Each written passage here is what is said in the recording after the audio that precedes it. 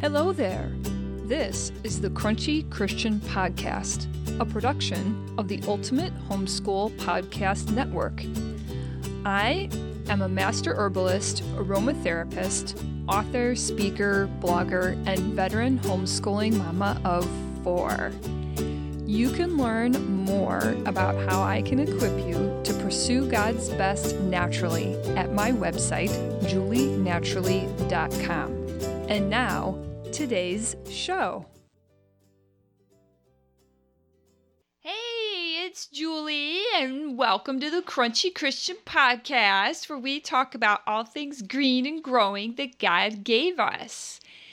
Special thanks to our sponsor, julienaturally.com. You can visit my website and check out what we have there on natural health and wellness. And today we are going to talk about red clover, its benefits and uses.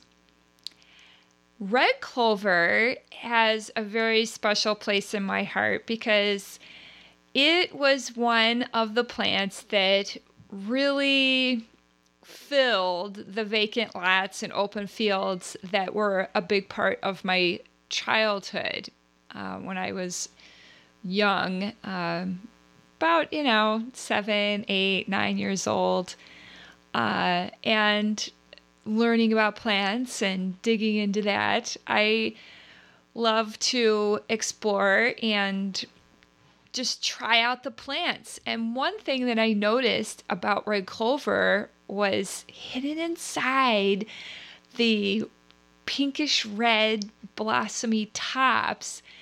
It just looked really kind of juicy and it tempted me. And so I would pluck off the tops and eat them.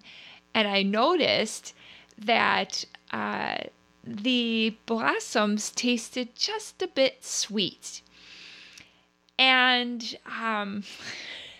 you really shouldn't just eat stuff from the wild. I'll just say that. You might just pick something that makes you feel really sick. So I was lucky, but and not to say that I immediately stuck everything in my mouth, but it just looked to me like, well, it can't possibly be harmful if it's sweet.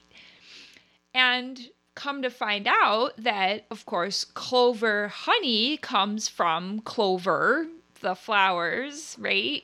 So red clover is very attractive to bees, and that is in fact where clover honey comes from. I recently had the opportunity to introduce my youngest child, my young son. He was now 13, so he's not so little anymore. I got the opportunity to introduce him to red clover, and I've had some fun taking him out to the fields and the forests and pointing out things. And the last time we were out, there were some wild raspberries growing, and he got to see that and try that. And he got to try some milkweed pods that were very immature that are actually good for food and have a slightly sweet taste also. And I introduced him to my favorite, the red clover, and he thought that was very interesting. So sometimes kids get excited about plants by exploring and doing some crazy things like that with somebody who knows something about the plants so that it's safe. So let's dig in a little bit to the history behind red clover. And red clover, the scientific name for red clover is Trifolium pratense. And of course, tri alludes to the fact that it has 3 lobes to its leaves. So it's the 3-leafed clover, or the elusive 4-leaf clover. But it was first grown in Europe, and it was all over the place there. And it has been in use for about 400 years. Now, you'll notice 400 years only goes back to about the 1600s.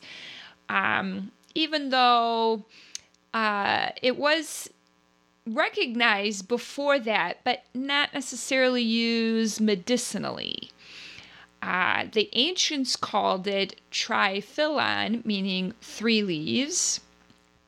And also they would call it clover, which stems from clava, which incidentally also means 3-leaved.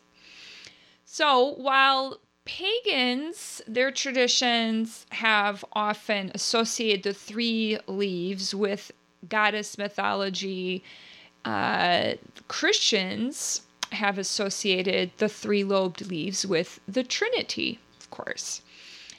And the 4-leafed clover, which is very hard to find, and that's part of why it's considered lucky, is associated with the 4 points of the cross. Interesting how these plants that proliferate everywhere come to be associated with things that have greater meaning for us, and how we attribute things to them that aren't, just aren't necessarily there. But the plants can carry such symbolism for us. And the Irish, they really took it to another level, because an old Irish rhyme dating back to the Middle Ages says that a 4-leaf clover has 1 leaf for fame, 1 leaf for wealth, 1 for a faithful lover, and 1 leaf for glorious health. So no wonder they think of a 4-leaf clover as lucky.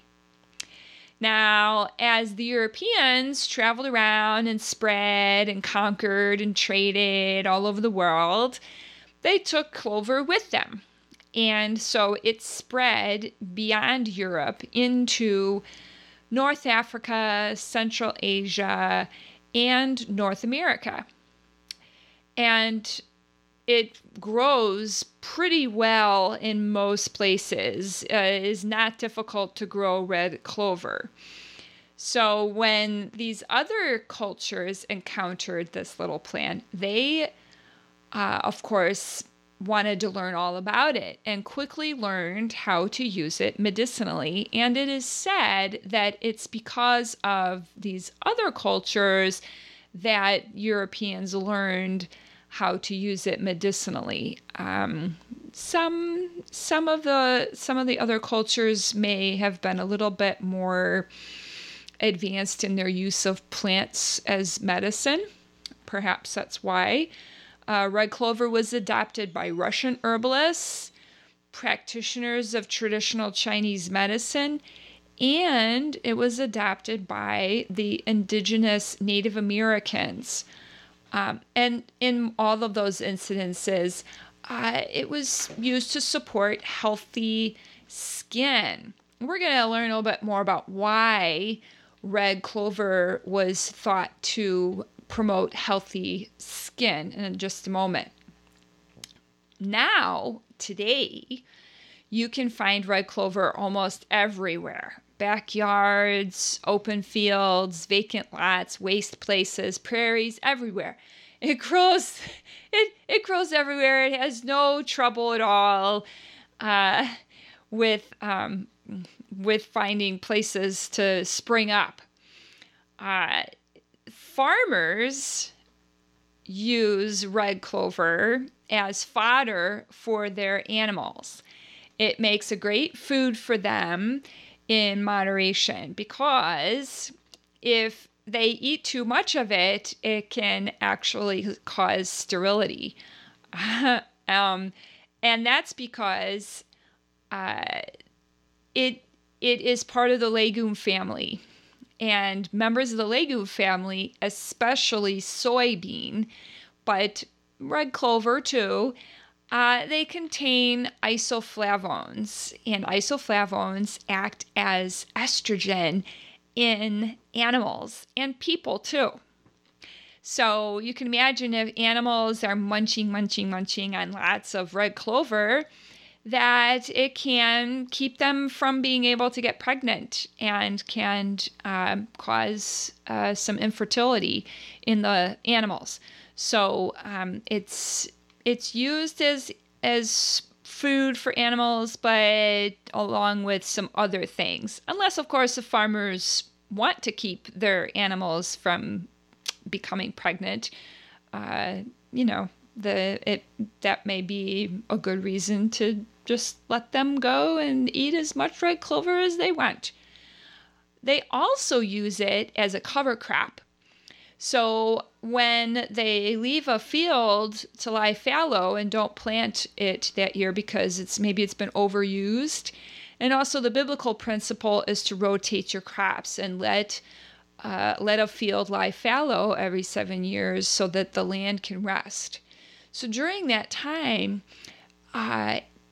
farmers can plant the field with red clover because red clover actually gives back to the earth. It helps fix nitrogen in the earth so that the soil is more fertile for crops that are planted in subsequent years. So just like other types of beans, because the legume family is made up mostly of the dried beans that we're familiar with, they help to fix nitrogen in the soil. So it is a great food also for us if you eat the young sprouts before the plant matures and all that. To have too much of the isoflavones. So when it's a young plant and not mature enough for making you have too much estrogen. It can give you a great boost of vitamins A, B complex, C, and the antioxidants. Red clover also contains the minerals iron, phosphorus, magnesium, calcium, copper, selenium, molybdenum, tin. Is there anything that it doesn't have? I mean, the list goes on and on. With red clover, it's amazing that it's everywhere and it's very nutritious and delicious. So, but here we go. We get to the part where I'm going to tell you about why it's so good for skin and has some other great uses. So it's great for the skin, as noted by Native Americans, because it is a blood cleanser and blood purifier. So your skin acts as it's a giant organ, right? It's the largest organ in your body. And sometimes when your liver and your kidneys and other parts of your body are a little bit overloaded with toxins and you can't get rid of things through your digestive tract and through your kidneys, your body will get rid of it through your skin. So red clover helps to get those things out of your blood, so that it results in healthier skin. Helps your body detox a little more efficiently, and so that you don't have rashes and eczema and things like that happening. It was also one of the ingredients in the famous Hoxsey anti-cancer formula of the 1920s and 30s. If you don't know, Harry Hoxsey, a naturopathic doctor, he was a pioneer in medical herbalism in the United States. And he started the first cancer clinic in Mexico, but he also operated in the U.S. He used red clover as part of his treatments for cancer. You can imagine if it's a blood purifier, how it would help to get rid of the things that cause cancer and helps the body get rid of cancerous cells. But he wasn't the only one. The Thomsonian herbalists also used red clover in their anti-cancer formula, and they were just another group of herbalists at the time, medical herbalists of the time, that followed a very Western scientific approach to using plant medicine. So, in addition to helping the body through the improving circulation and cleansing the blood and things like that that help it to be a good cancer fighter, in addition to that, it also benefits the lungs, interestingly enough, right? So it can be used in treating lung infections and congestion and bronchitis and whooping cough and other kinds of things that are problems in the lungs. And it does have some antibiotic qualities, so it can be used as a gargle for throat soreness and swelling and infections. These are some of the historic ways that red clover has been used. The most important part that is used, of course, are the dried flowers. And you can make, people make a tea from the flowers or a tincture from the flowers. But that's the most important part. Now, if you are a person who has an estrogen-dominant cancer, such as breast cancer, you might exercise caution with red clover. Now, it's kind of strange because, okay, on the one hand, red clover has been shown, even by modern research, not even just old-timey kind of medicine where, they used red clover, but with modern research methods, they have learned that constituents in red clover do help with certain types of cancer.